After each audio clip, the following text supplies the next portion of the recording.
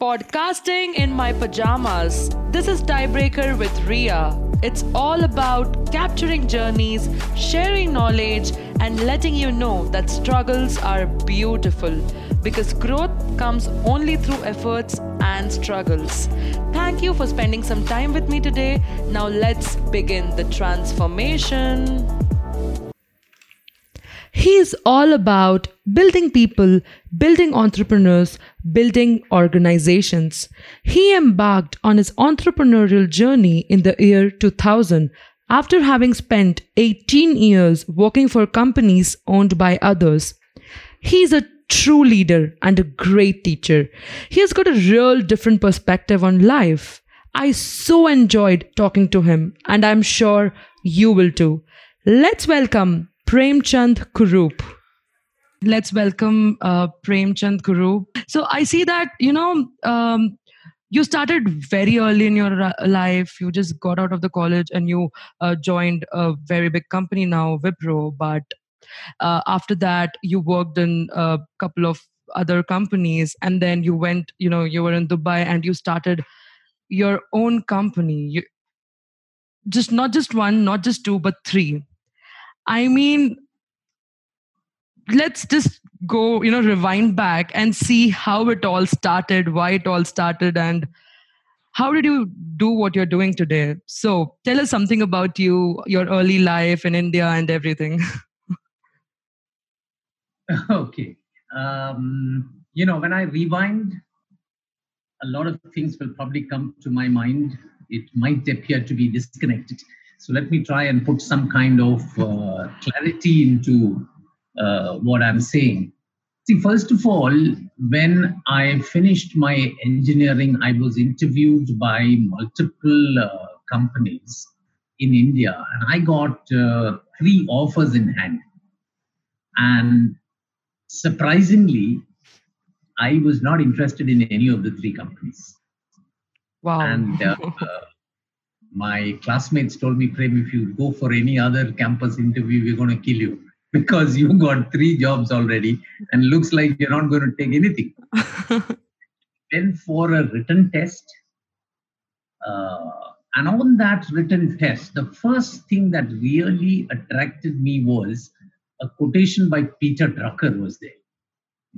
I used to love quotations, and I generally am quite quick at learning something by heart. So I looked at that quotation from Peter Drucker. It said, "The final proof of management's sincerity and seriousness is uncompromising emphasis on integrity of character in a management job. A man might himself know too little, perform poorly, lack judgment and ability, and yet not do damage as a manager. But if he lacks integrity, he damages people, the most valuable asset of the enterprise." Believe me, Ria, I have never seen this print. Never, ever seen this in print after that written test of Wipro. Oh my God. Oh. Tell you how much I was inspired by that quote. And I said, looks like here is a very, very interesting company to seriously look at. Fortunately for me, I cleared that written test, and then I was called for one initial interview and then the second interview. And during the course of that interview, they told me they will offer me a customer support engineer's job. I said, no, I want a sales executive's job because I want to make sales my career. Wow. You immediately said, Prem, that is not possible. So I asked them why.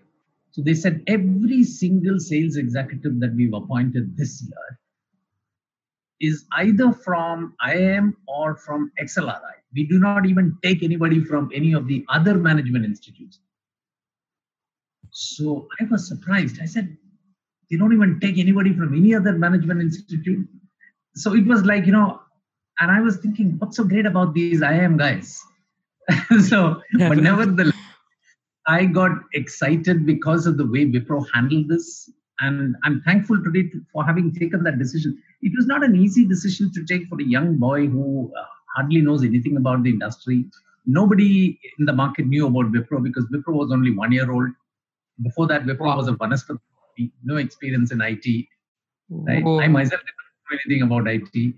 And The most interesting thing was that Wipro's salary offered to me was 1,000 rupees when the other two offers were 1550 and 1750. So you're talking of 1.7 times the salary, and yet took a decision to go with Wipro because I felt very happy with the people whom I met during the interview.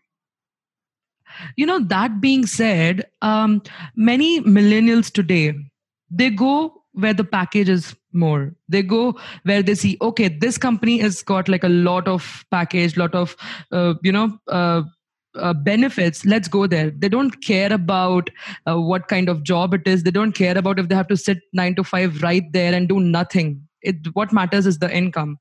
And at that age, you were the same, like you were also a millennial at that time, but you companies were not interviewing you, you were interviewing the companies. It was like the complete other way around.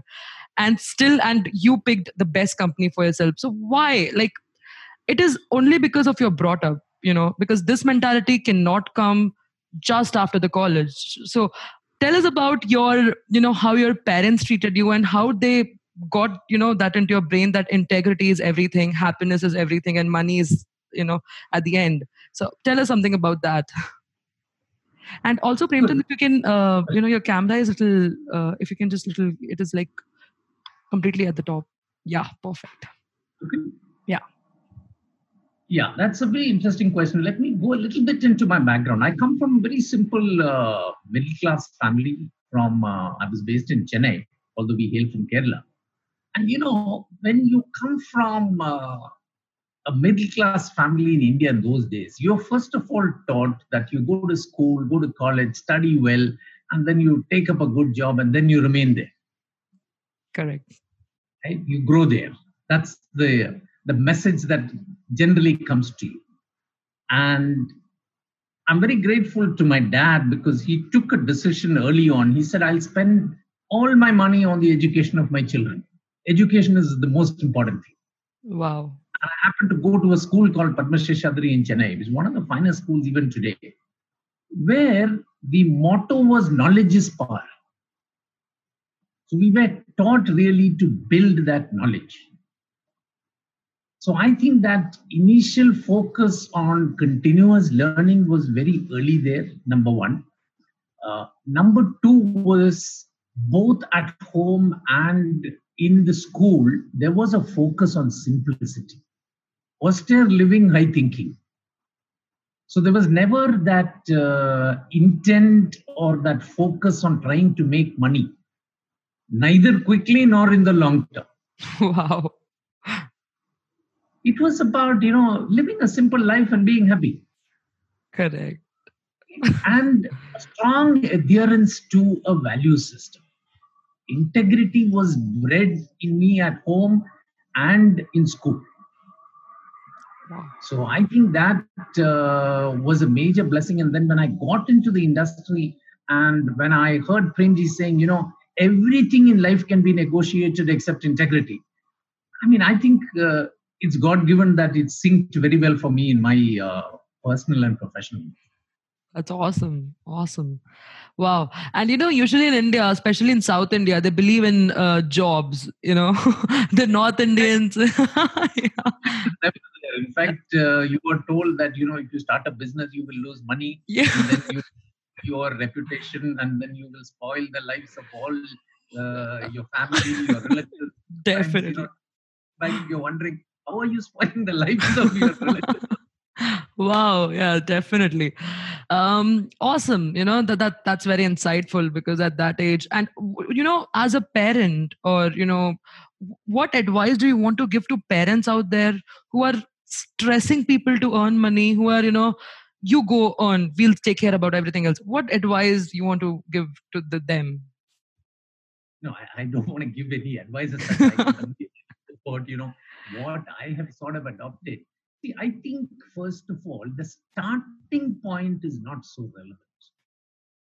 So you can start at 1,000 rupees or 10,000 rupees or 100,000 rupees. It will hardly make a difference in the long run because life is a marathon. It's not 100 meters. It's not a T20 game. And when you run a marathon, you need a value system. So I think as parents, all that we need to do is to build a strong value system in children. Teach them how to be a good human being, and then leave the rest to them. Let them go as per their passion. Let them go as per the speed at which they want. You may make money at the age of 30. You may make money at the age of 40. You may make money at the age of 50. It hardly ever matters in the long run. At the end of the day, I think when you have that value system, you will believe in living a life of contribution. You will believe in living a life of gratitude. Because ultimately, it is sheer human vanity to attribute to oneself the success or the eminence that one might have attained.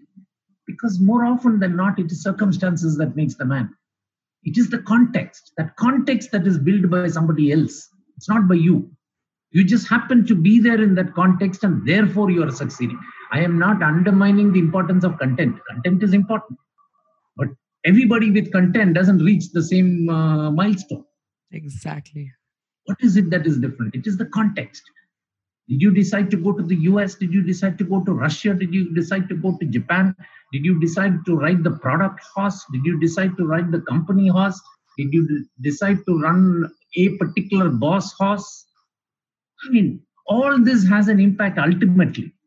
But unfortunately, during the school and college days, we lay, I think, unnecessarily too much of importance on content. Definitely. It's about getting the other skills. It's about making the kid a better person. Awesome. Well said. Super well said. And then again, coming back to your interview, you asked if you could get a sales executive job. And they denied and said that no, because we only hire from IIM and other top institutions. So what was your thought then? And do you think that is it like a kind of a discrimination, if that is the word, or why? And still today, many companies, they only want to focus on big institutions. And what are your thoughts about that? And did you continue to go for the customer role that you were getting, or what was that? How was that? Very question. I'm happy that I did not take a decision not to join Wipro because they did not give me a sales executive position. In fact, the feeling that I had at that time is I really want to see what's so great about these IIM guys. Rebellious mentality. So the immediate feeling was that. So I joined Wipro as a customer support engineer. And then you see how the context changes. Wipro had just started the Hyderabad office. There was an area manager in Hyderabad. And we had two installations. We had one installation in Hyderabad and one installation in Vizag. And these were the only two installations. There was no customer support engineer. So the area manager one day called the regional manager and said that, I need a customer support engineer. Without that, I can't live. What will happen if this machine fails? So I said, so our regional manager said, fine, let me send, he was probably looking around. He must have seen me walking around the corridor, young kid who has just joined. So he immediately told the area manager, don't worry, I'll send somebody. So then he called me and he said, Prem, why don't you get transferred to Hyderabad? So I said, to do what? He said, you support those two installations. And I did not even know how to open the machine. Oh my God. If you want to transfer me, I'm willing to go. So I went to Hyderabad as a customer support engineer. And we were operating out of, I don't know, do you know Hyderabad? I live in Hyderabad. There is a hotel at that Paradise called Asrani Hotel. I don't know whether they are still there. It was a small hotel, and Wipro's office was in, if I remember right, room number 202. Oh, that is accurate. And there was one area manager sitting there on one table. We had taken out the bed and all that. So there was one table for him and one table and chair for me. And that's how I started my career there. And one day my area manager looked at me and he said, Prem, what are you spending time looking at all these manuals? I said, what do I do? That machine doesn't fail. So unless it fails, I don't have any work. So he asked me, can you sell? I said, I don't know how to sell, but if you teach me, I'll learn. Wow. So then he immediately picked up the telephone, and he was a very interesting guy named Mutreja. He picked up the telephone, he called Sridhar, who was our regional manager. And he said, Sridhar, you have sent this guy Premchand to me. He's a useless customer support engineer. I want to make him a salesperson. Can I do that? I could hear Sridhar on the other side must have been thinking, oh, I just want to get this Mutaja off my head. So you do whatever you want. Wow. How I started my life as a sales executive. And then I grew from there in the sales function. So do you believe in if it has to happen, it will happen? Yeah, if it is.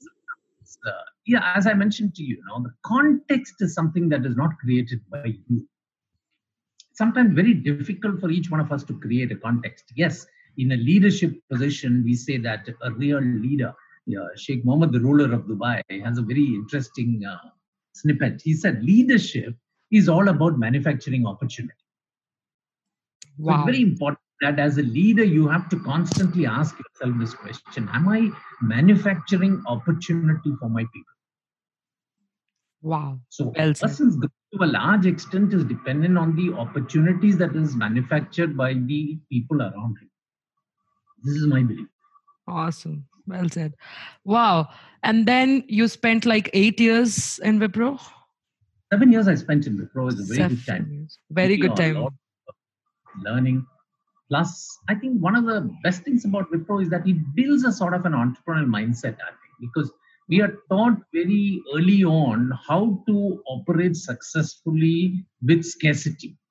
Nothing in Wipro comes easily. You want 100 rupees, you have to fight for it. Oh. So, and I think that was the other very important learning from Premji. He was very, very cost oriented, very cost controlled. There was and Wipro always had a very, very strong accounts and finance team. So everything was looked at very, very diligently. Meticulous attention to detail was paid as far as costs were concerned. Wow. So do you believe in... we learned that we have to learn to live with scarcity. You're not going to get anything in abundance and say, okay, fine, you have everything now, operate. Like I told you, when we started the Hyderabad operation, we were just 2 people. We never started with 10, 15, 20 people. Wow. So do you believe in scarcity leads to innovation? I think so too. You have to have that hunger.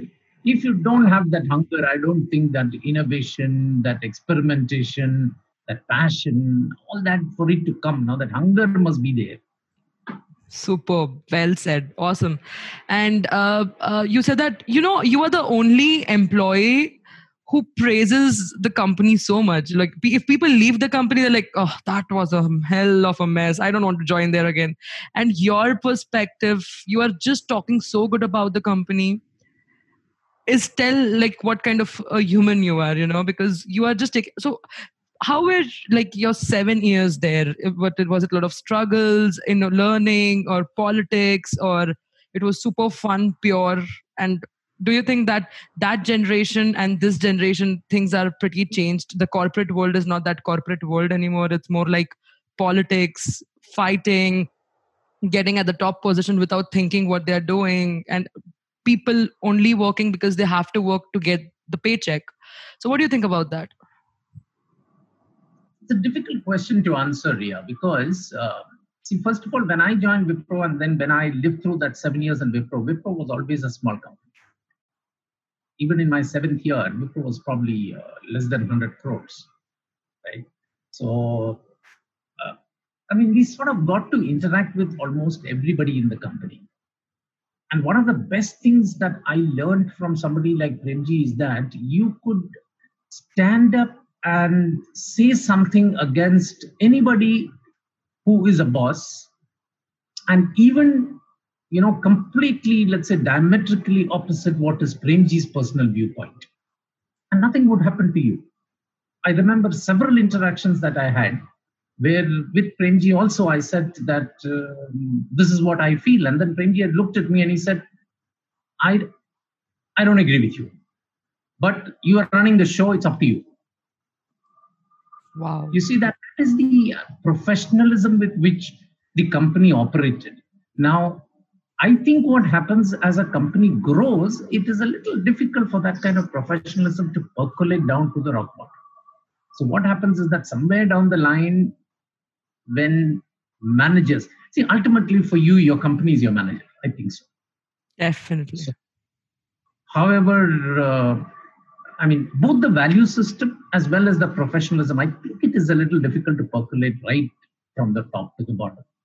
And one good thing that is happening today is that I think this whole pyramidal structure is collapsing and it's becoming a platform business model. So anybody will exist on the platform and nobody is going to exist permanently. Everybody is temporary. You are either a provider of value or you are a consumer of value. That's all. You have only two roles. You call yourself president, vice president, senior vice president. It's all irrelevant. Super. Well said. Awesome. Value you bring to the table. That's what is important. Awesome. So you think this is a very important trait for an entrepreneur? I don't like to use the word boss. I think it's I don't know, it gives me that negative vibe. So do you think that being an entrepreneur, it's very important to respect your employees' decision, your employees, in a way, the ideas and everything, or just do what you think is correct, or just follow your strategies, your ideas, and not, listen to anybody? So what do you think about this? See, it is a two-way street. It is not about just following somebody or accepting what somebody says. Like what I have always followed is, if you know, teach. If you don't know, learn. Wow. So don't worry where you are learning from, whom you are teaching. You don't have to break your head on all that. Okay, this is number one. Number two is that I have always felt, long before this whole platform business model came up, I've always believed that in a knowledge intensive business like what I have been in all along, hierarchy has absolutely no meaning. The knowledge worker must be allowed to gravitate to where the knowledge is. It need not necessarily rest with his boss or his manager or his leader. It need not. It might be somewhere else. But allow him to gravitate without imposing any kind of barriers on him and tell him this is the hierarchy, this is the pyramid, this is the only way in which you can move. I don't think that works today. So when I got the entrepreneurial bandwagon, I made sure very clearly that nobody in our company is worried really about hierarchy. Hierarchy may be there, may not be there. You represent it outside when you speak to somebody. But inside, at the end of the day, it's all about what is your personal value add, what is the knowledge that you are seeking. Go and take that knowledge from wherever you want. If it is not available inside the company, you're free to go outside the company and get it. That is so well said. Hierarchy does not exist in the team, on the team. And wow, this was awesome. Awesome. Whoa. All right. So you were in Hyderabad for 7 years? No, I was in Hyderabad from 82 to 85, 3 years. Oh, Before okay. Hyderabad started in 82. Oh, okay. Okay. All right. From, let's say, first customer, I've been to Hyderabad, Vijayawada, Eluru, then Singareni, Kothagudi, Kothagudam, Bhadrachalam, then Vizag, Bimuli, Vijayanagaram. Oh my God, there are too many places. Length and breadth. I will tell you how the taste of sambar changes from one place to another. Exactly. So, which was your favorite place or favorite sambar? Vizag is my favorite place. Okay. Oh, that's awesome. Wow. Oh, all right. So that was the now you became comfortable. You were working. You were loving your company, loving your peer, colleagues and everything. And then you took the uncomfortable decision of leaving Wipro. And tell us more about why you left Wipro. What did you do afterwards, and something of that sort? See, I wanted to change. I was the regional dealer channel manager for the South. Wipro had just conceptualized the PC channel, and I was heading the channel sales in the South. And all the states, that is Andhra, Karnataka, Kerala, and Tamil Nadu, the channel sales was done by, I was heading that. I had a small team of about 3 dealer management executives, and we had about some 18 dealer partners. So that was what I was after 7 years in Wipro. I got into that position towards the end of the fifth year. So 2 years I'd spent in that position. I wanted a change. I felt that, I'd worked for a good company for 7 years, but maybe I should look at doing something different. I didn't really know what that difference was. I didn't have, let's say, a great deal of respect for other companies. I felt Wipro was a very good company. There was no point in leaving Wipro, joining another company in India. Then it so happened that I got an offer from a company in Dubai. And I did not even know where Dubai was on the map at that time. Whoa. Because interesting, we studied geography, the Middle East and all is not even covered. It's only American history and then something to do with Russia and all that. But Middle East was never there. So I never knew where this Dubai was. And I got this offer. And at that time, I just got married.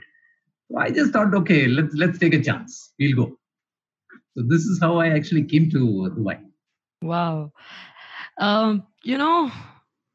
Okay, you got a job offer and that's why you came to Dubai.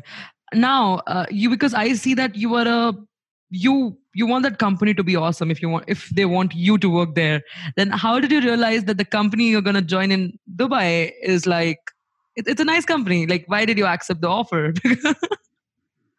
See, I was still young. I was 28, 29 years old at that time. I didn't go through any serious evaluation of the company. I was the guy who interviewed me. I was very happy, very impressed with him. And then I said, okay, let me just take a chance and join. And interestingly, as a corollary to your question, after I joined, I was very disappointed. It didn't take me about more than a couple of months to realize that I'd made a mistake.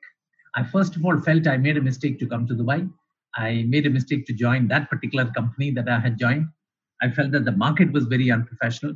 I felt that my company was very unprofessional because the comparison for me was Wipro. And there was absolutely no way of comparing. And I was still too young and nothing told me that, you shouldn't be making this comparison, my friend, right? But still, when I looked at it, I had an interesting situation. The Gulf War broke out. So a lot of professionals who had come to the Gulf were returning to India. And I got an interesting letter from the HR head of Wipro. He wrote to me saying that, many people are coming back to India. And if at all you're contemplating coming back to India, Wipro must be your first port of call. Wow. So I was like extremely happy with that mail. I mean, not mail, it was a letter. That day, in those days, email had not yet started. Oh. Secondly, I discussed this with my wife. I said, I can now today go back and join Wipro again. Should I do this? But somewhere I felt that, having come to the Gulf, I must sort of fight it out. I think I had a fighting spirit somewhere always inside me. Wow. Then I decided that I will continue here. So I left my first company, joined another company. That company was a startup. It was in the barcode data capture business. So I was the first employee of that company. It was owned by a Bahraini national. And that gave me a very, very strong, let's say, learning as far as startups are concerned. When I went to Hyderabad was a startup for Wipro. So I had that startup experience. When I joined the dealer management executive, it was again first time for Wipro that Wipro was getting into the channel business. When I joined this company, Data Capture Systems, it was first time again in Dubai, no customer, no employee. I was the first. So it gave me a very good orientation into how to build a startup. So I built Data Capture Systems for 7 years, grew them to a market leadership position. And then only I decided to become an entrepreneur because I felt again that, if I want to, be in a company that is professional, it's better for me to create one. Because I found that professionalism missing in almost, whether the company was Indian owned, whether it was owned by a national from the Middle East, or whether it was owned by a multinational. I felt that there were very serious shortcomings. So then something told me that, if this is what you're looking for, then you might as well create something yourself, and then you have only yourself to blame. Well said. You said that you have this fighting spirit. You had a great chance to go back to Wipro. You had a great chance to take your family back to India, have a happy life, and get rid of all those things that are happening around you. But still, you chose to fight and continue what you're doing. Did you have that sort of intuition that this is going to change your life, or there was some kind of strong call in your head that said that don't go back, or you just wanted, like, tell me about that phase, that one phase of your life, why you did not come back to India, to Hyderabad? See, there are two things here. Now, you asked this question, did you have that gut feel somewhere that you will succeed? The answer is no. See, I have always believed that, fame, money, success, I mean, we all want this. We all yearn for this. But I don't think any of these three things can be chased. You have to identify a cause. You must be married to that cause. You must be very passionate about that cause, and you must go behind that cause. And when you do that, the other three things that you want now will chase you. This was my belief. So I somewhere felt at that time that, okay, I'm going through some adverse circumstances. And I remember in school, we had learned all Shakespeare's plays. There is this play called As You Like It, in which Polonius says, sweet are the uses of adversity, which like a toad, ugly and venomous, wears yet a precious jewel on its head. And this our life exempt from public haunt, find tongues in trees, books in the running brook, sermons in stones, and good in everything. You need that Stoic philosophy. You need to have that, what I learned in school as Karma Yoga. Our teachers in school were very, very strong on the value system building, and we had this whole explanation about what Karma Yoga was. And the English term for that is Stoic philosophy. You have to accept certain things in life that you cannot change. That is why that old saying, no, God give me the, let me see if I can recall it correctly. God give me the courage to accept the things I cannot change, the strength to change the things that I can, and the wisdom to know the difference. So if there is something you cannot change, then don't break your head on that. Leave it. So somewhere along the line, I said that, I must stay back and fight it out. I'm going through some tough circumstances, but let me fight it out and see what happens. Wow. I think that South Indians are very intelligent. You guys remember everything that you learned in school, which is very rare. Awesome. Oh, that's well said. And then, okay. That we had in Padma Sheshatri some of the finest teachers. That their dedication to the cause of teaching was unimaginable. Can you believe even today, after having left the school, when did I leave the school? 76, right? So we're talking of what? 24, 44. Even after 45 years, every year when I go to Chennai, I go multiple times. Every time I go to Chennai, I go and visit my English teacher. Wow. Wow. In fact, I remember my son once telling me, he was only in the first or second standard, and I told him that, you come with me. I'm going to see my old school teacher. He said, "Want to see your teacher?" I said, "Yes." Then he looked at me and he said, "If it was me, I would never go and see her." Wow. Awesome. Why is it? See, I have a feeling that, in those days, first of all, everything was small. Our class was only about 25, 30 students. We had a very strong one-to-one relationship with the teachers. Teachers were very, very dedicated in their teaching. So it was a remarkable relationship that was built. A teacher and a parent can change your life, change your mindset, because that are the growing stages of your life. And you see, exactly. You get influence. Wow. Awesome. Wow.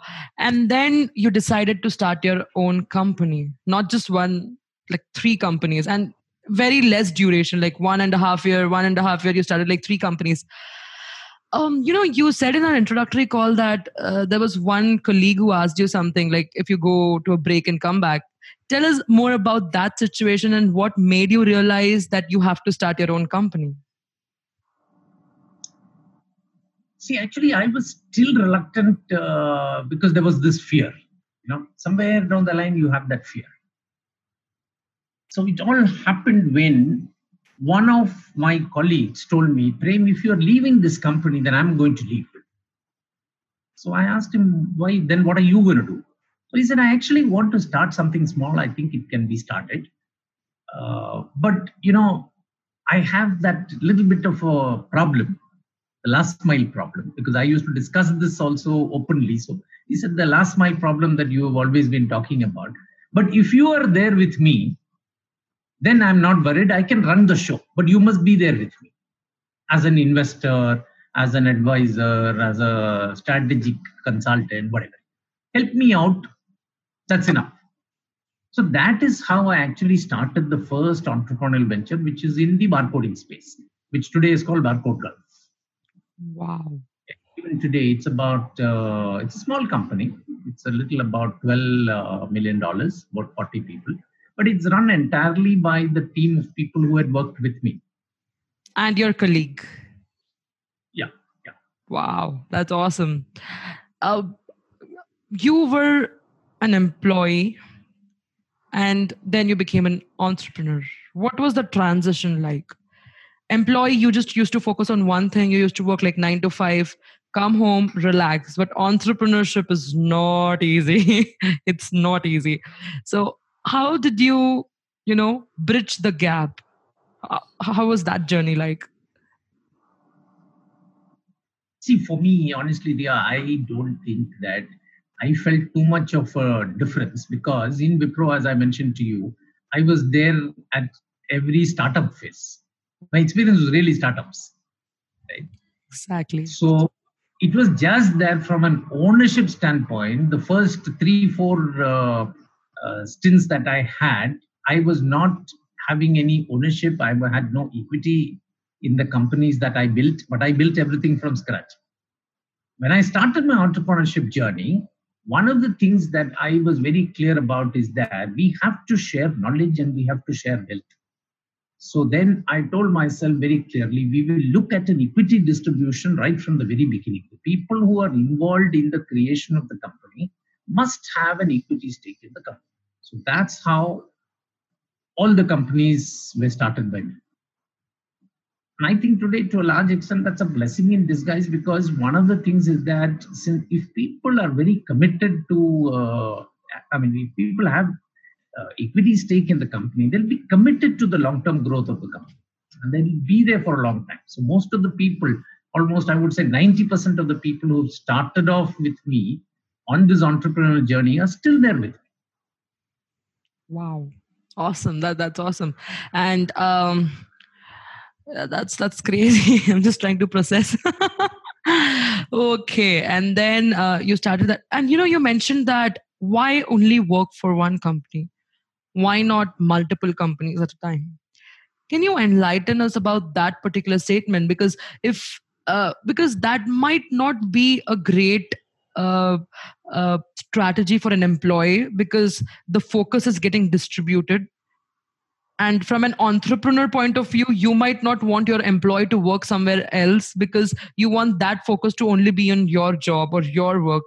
So how is that, the changing of mindset that a person can work for multiple companies and yet provide the right 100% work or 100% quality that a employer is asking for, or expecting for? So it's like you're asking this question on behalf of an employer. You're saying an employer will see risk. Yes. But tell me one thing, do you think the employee will see risk or he doesn't see risk? I think both the parties will see the risk because employee is kind of getting distracted.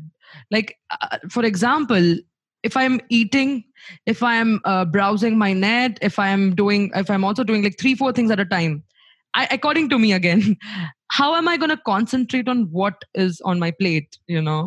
Like there are like hundreds of things if I'm doing, or if I'm working with three large companies or three companies, how is that a person can be focused on, how is that mind change, shift of mind? Like, okay, now this is the time I'm working for X company, switch Y company, switch Z company. That is difficult, right? So, Yeah, interesting. Okay, let me go and give you an example at the, let's say, lowest strata of society. And this is something that I have experienced myself. I have a cook who comes at about 11 o'clock in the morning, and by 1 o'clock, she would have finished cooking and she would have left. Okay. She probably is going to another house at 1:30, completing the lunch cooking there by 3 o'clock, and then she's off. She's probably going to the next place and cooking dinner and keeping that ready. Before she came to my place, she must have gone somewhere and maybe made breakfast. This is the way she operates. Now, if she can operate like that, why you and me, with all the education that we have received, find it very, very difficult to operate? We want to have a employer who says that, you have to work with me from morning 9 to 5, and then I will give you so much salary. Why are we like this? I can tell you one thing, Ria. I don't think there is anybody in any company in any part of India, or for that matter in any part of the world, who's actually utilizing very, very effectively, completely 8 hours at work. Definitely. At least in my company, there is nobody. I've been telling them, and I've told them also very clearly, you want to work for multiple companies, please come and discuss with me. Oh. I am very happy. I don't even mind if they are a competitor, actually. But for them, it's important that they know how to draw the conflict of interest line. Oh, yeah. It's better for them not to get into any conflict of interest.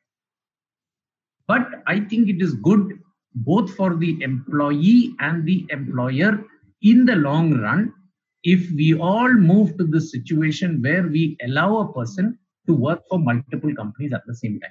And now I think one of the things that what COVID has taught us is that everybody, or at least a significant number of people, at least if you go by what TCS and IBM and all are doing, they're saying what 50 to 75% of the people will be only work from home. Now you tell me, if I'm working from home, what control do you have on me? Else I'm doing. My wife is asking me to cook something for lunch today. Do you have any control on that? Well, so like that, I work for multiple companies at the same time. I think as a result of this work from home, that will 100% happen. So yes, it is best for both parties to accept that this is the new reality and see how best you can evolve a win-win situation and make sure that there is no conflict of interest. I don't think it is difficult at all. Wow. Wow. That's a great trait, that's a great trait an entrepreneur can have. But it's important to be transparent, right?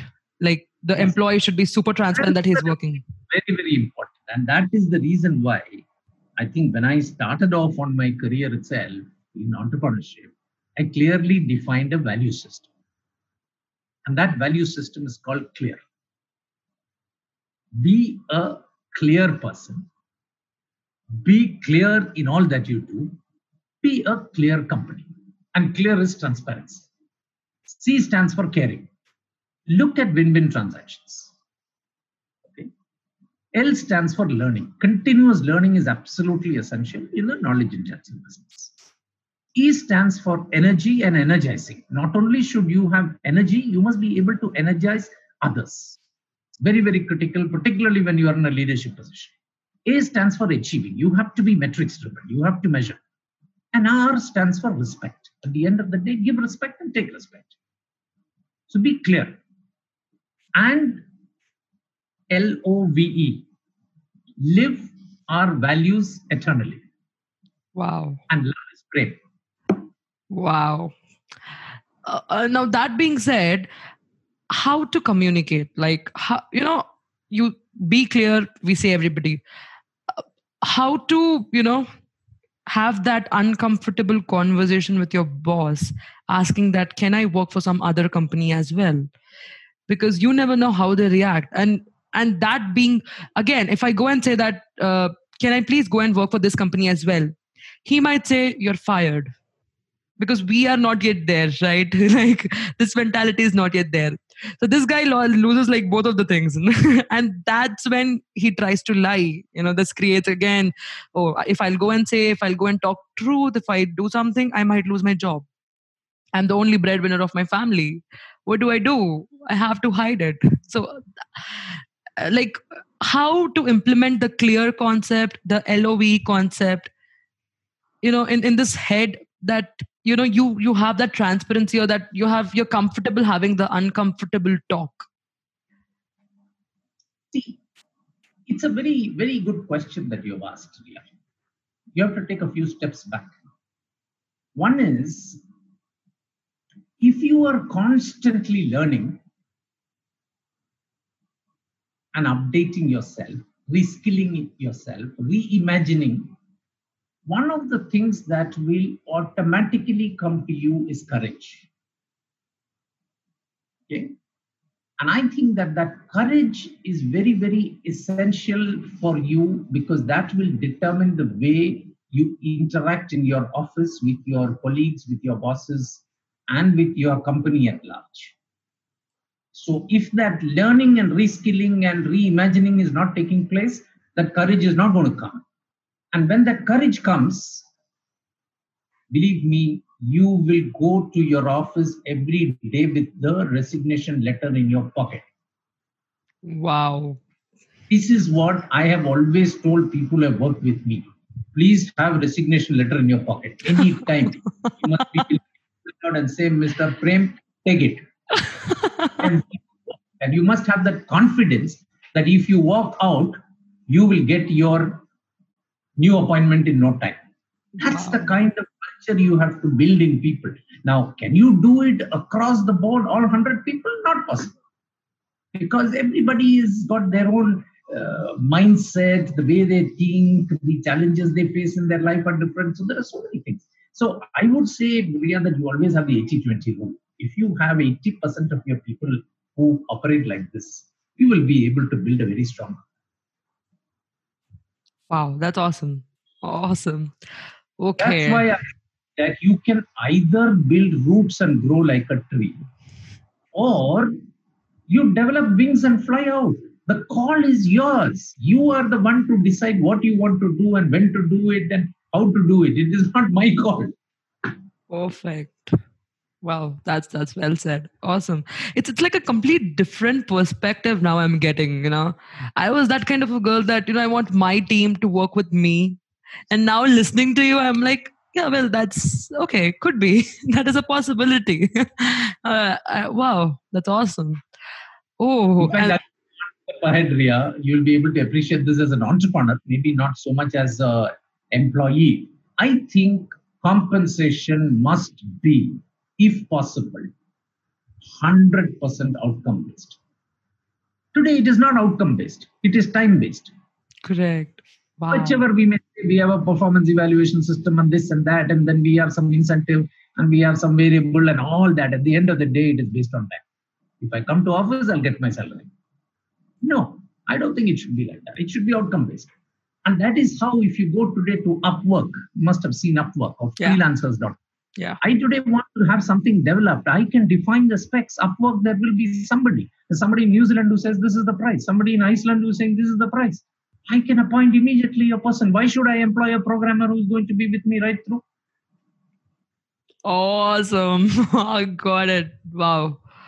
Wow. And I will give you one more example. In the year 2002, when Paramount wanted a CEO, and I had already started 2 companies, I told Paramount very clearly that, why don't you outsource the CEO function to me? And for a moment, Harish, who was the managing director, he took a back seat and then he asked, what do you mean? So I said that these 2 companies that I've started are fledgling companies that require my attention. I have to do some work there. Right? But I don't want you to worry about what is the work that I'm doing there. As far as those 2 companies are concerned, they have got nothing to do with what was at that time called internet security. I will be the outsourced CEO of Paramount. So I joined Paramount in 2002 actually as an outsourced CEO. I had not yet any ownership stake in Paramount at that time. So let's say when the whole world was outsourcing at the lowest end of the value chain, we outsourced at the highest end of the value chain. What is it that cannot be outsourced today? Anything can be outsourced. Anything can be outsourced. Yes. And me being a virtual assistant, me being a freelancer talking this is like, oh, wow, that's awesome. All right. So you had this beautiful 20 years of entrepreneurial experience. Now you have trained 20 entrepreneurs. You have, you completely believe in building people, building entrepreneurs, and building organizations. Do you believe in competition? I know you don't, but I want you to. Do you believe in competition? I believe in competition is always going to be there. Okay. What does that mean when you say believe? I believe in competition. I mean, are you at times threatened by your competitor or threatened by the employees who might start their own business, or No. all these insecurities? Shouldn't be. See, you know how many entrepreneurs Wipro has created? I think around 150, 200 people Wipro has created. There are so many companies that grew out of ex-Wipro people. So what happened to Wipro? Wipro grew, right? It's not that somebody came and then created something and threatened the very existence of Wipro. It doesn't happen. It's like the old candle story that we've all heard. No, you use one candle to light the other candle. Does this candle go off? It doesn't. So you must have that, magnanimity of spirit. I think that's very important. It's not that, oh, I should not tell you this. If I tell Ria this, then she'll do this. That's not the way to think. Awesome. Wow. Last few questions before we go. What does leadership mean to you? Yesterday I had this recording and I asked the same question. I said that if you see LinkedIn profiles, you'll see that hundreds of people have written on their profile that I'm a leader. And out of those 100, I might say five people know the meaning of leadership, know what actual leader means. So don't you think that this word is often being it's not being used as it should be? What do you think about that? Like, everybody calls themselves a leader and an expert, advisor, all these words on their LinkedIn profile. I'm like, I'm petrified, when I talk to them, I'm like, I don't think so you're a leader. So what do you have a say on that? See, I would say to a large extent, this is like value addition. When you say I am adding value, you have to be a little careful, because value has to be defined not by the giver, but by the recipient. Wow. Yes. The same thing on leadership. A leader is there. I can call myself a leader, but if you are not following me, what am I doing now? Right? So leadership has to be defined by the follower only. I don't think you need to break your head and worry whether you are a leader, not a leader, and all that stuff. Do you believe in you being a South Indian? Because I think you guys believe a lot in education. You guys believe a lot in certificates, degrees. Do you believe that having a IIM degree or having some kind of a degree will make you qualify will qualify you to become an entrepreneur? Or it's just your ideas, your hard work, and your determination? Difficult answer. See, if you look at some of the best businessmen, they are the Marwadis in India. Yeah, I'm a Marwadi. Where does education now really come in there? I mean, it doesn't. I think, see, it's not that it's not important. The management education, I've taught I've taken some sessions at IIM Kozhikode, for instance. Right? I've had that experience of meeting a large number of management graduates. I've also employed several people, and I have a lot of respect for them. Yeah, some of them are very good. But I tell them when I go to the management institutes that, in the management institute, you are taught how to change the wheels of the car very nicely. Now you come into the industry and your boss is telling you now that this car is in motion, please change the wheels. Now you tell me, how will this boy ever know how to change the wheels of the car? He was never taught. He was taught how to change the wheels when the car was static. So, I mean, education is very, very important. Education is like an ornament in prosperity, and it's a joy in diversity. And so I think that it's good to be educated, but then that's not enough. It all depends upon how you apply what you have learned. Perfect. Well said. Wow, everything is like so well said that now you have trained 20 entrepreneurs yourself. Like you have trained 20 people to become entrepreneurs, which is very difficult.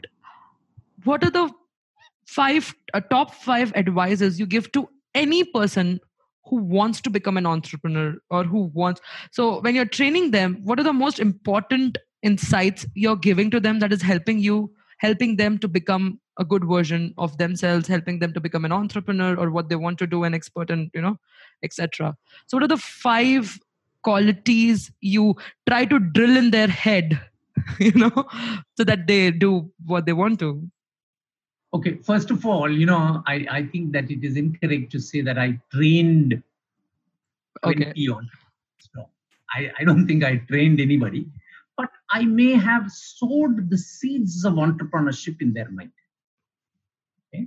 Because somewhere down the line, I feel that if a person spends a reasonable amount of time, 5 to 8 years working with me, he would realize that this entrepreneurship is not all that difficult.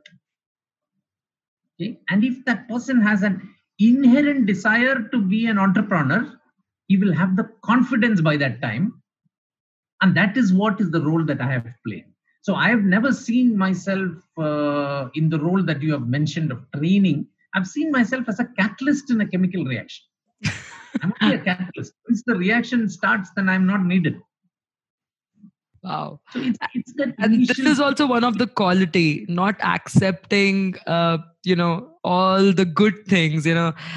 This is one of the quality of an entrepreneur. They don't want to be like, I trained them, that pride and everything. You're like, I did not, you just helped them. This is also one of the qualities. Maybe, I think so. So do you have any top five values or advices that you want to share for the listeners who want to become an entrepreneur? See, I think one of the important things as far as entrepreneurship is concerned, they must understand financials at a high level. They should have a fairly good understanding of cost structures, the revenue cost balance. They must understand how to read a balance sheet. I think it's very, very essential. There are enough number of videos on YouTube by a person named Dr. Anil Lamba. Excellent videos. If you listen to that, it is possible for any non-finance person, non-BCom person, non-chartered accountant person to really understand the income statement, which is the P&L statement, the balance sheet, and the cash flow statement. They must understand the difference. Profit is not equal to cash. See, we all have this feeling, before we really understand, we think, he made a profit. Means nothing because maybe he didn't make any cash, right? So you will not understand this unless you really go through that, let's say, finance program, which I think is not a very difficult exercise to do. I, in fact, do a 4-day. When I say 4-day, it's actually 6 hours only, 4 sessions, basics of finance for non-finance people. Wow. I actually conduct that training program. I do it online for people who have worked in my own companies. And I encourage people to, the reason why I say entrepreneurship is that as part of that training program, I explain to people why they have to look at building an asset. See, when you are an employee, what you have to understand, let's say I'm the owner of the company and you are the employee of the company. You are actually helping me build the asset. You have no asset. Wow. So when that realization strikes somebody, he says that, yeah, I have to do something at least because you're going to spend 10 years. So then you look at it and say, okay, 10 years, I earned so much money. That's fine. But who built the asset? Wow. I own nothing. So it is therefore important for you. Okay, fine. If you can't do it in one company, that is why maybe you work for one company that will give you the cash flow and you help another company build an asset. And maybe you don't take any cash flow from that company. That is possible. Perfect. So I would say one thing that is important for an entrepreneur is to understand the financials very well, number one. Number two, I think he must focus on his ability to create customer impact. It's very, very important. You will get 5 minutes, 10 minutes, 15 minutes max with a customer. If you're not able to create impact, then your whole business is in trouble. Okay. Third thing, I think you should know how to attract talent, retain talent, develop that talent. Management of people is very, very critical. There must be some amount of thought leadership for sure, because you cannot borrow that thought leadership. Right? Customer insight and industry foresight. When you marry these two, is when you get a business. And then I think an important thing, particularly in today's circumstances, is that you need to be a game changer. Things will be dynamically moving in the marketplace, and you should know when and how you will make that change. You have to drive that change when you are in a leadership position. So this, again, it's not that this is all science. You can't go to a management institute and learn everything and then come out. There is a science, there is an art, there is practice. Why does Sachin Tendulkar have a coach even after hitting 100 centuries? But we don't even have a coach. If you ask today, collect 10 executives and ask them, who is your mentor, who is your coach? There is nobody. You spent 5 years in the industry, 10 years in the industry. Why are we doing this? We should have. Each person, I think, must identify early on in his professional career. He must identify maybe one or two coaches or / mentors who will understand them, guide them as they move along in their career. So I think that is very important. And as a leader, your ability to coach and mentor again is very, very critical. If you don't like that teaching, I somewhere feel that, it might be a little difficult for you to be a leader. I may be wrong, but I think that if you are a good coach, a good teacher, it automatically makes you a good leader, because 100%. It's like the people follow the teacher if the teacher is good. Definitely 100%. Wow. So these are like amazing values, like unique values, because if you go to YouTube and see 5 tips to become an entrepreneur, everything is all scripted, but these five are like very insightful. Wow. I've said like 100 times this well said. Wow. Because I'm pretty much like I'm surprised. And you have so much of experience in this. And, listening from you is actually kind of motivating me as a person. And I hope that our listeners are going to enjoy this conversation. I think, I don't have any more questions. Even if I know that you'll block me on LinkedIn, because if I keep asking you questions and questions. No. Since you used the word experience, I remember what Oscar Wilde once said. He said, experience is of no ethical value. It is simply the name we give our mistakes. It demonstrates that the future will be the same as the past. Exactly. Wow. Now, if you want your future to be different from what your present is, it is absolutely essential that in the present today, you are doing something that is creating a new future.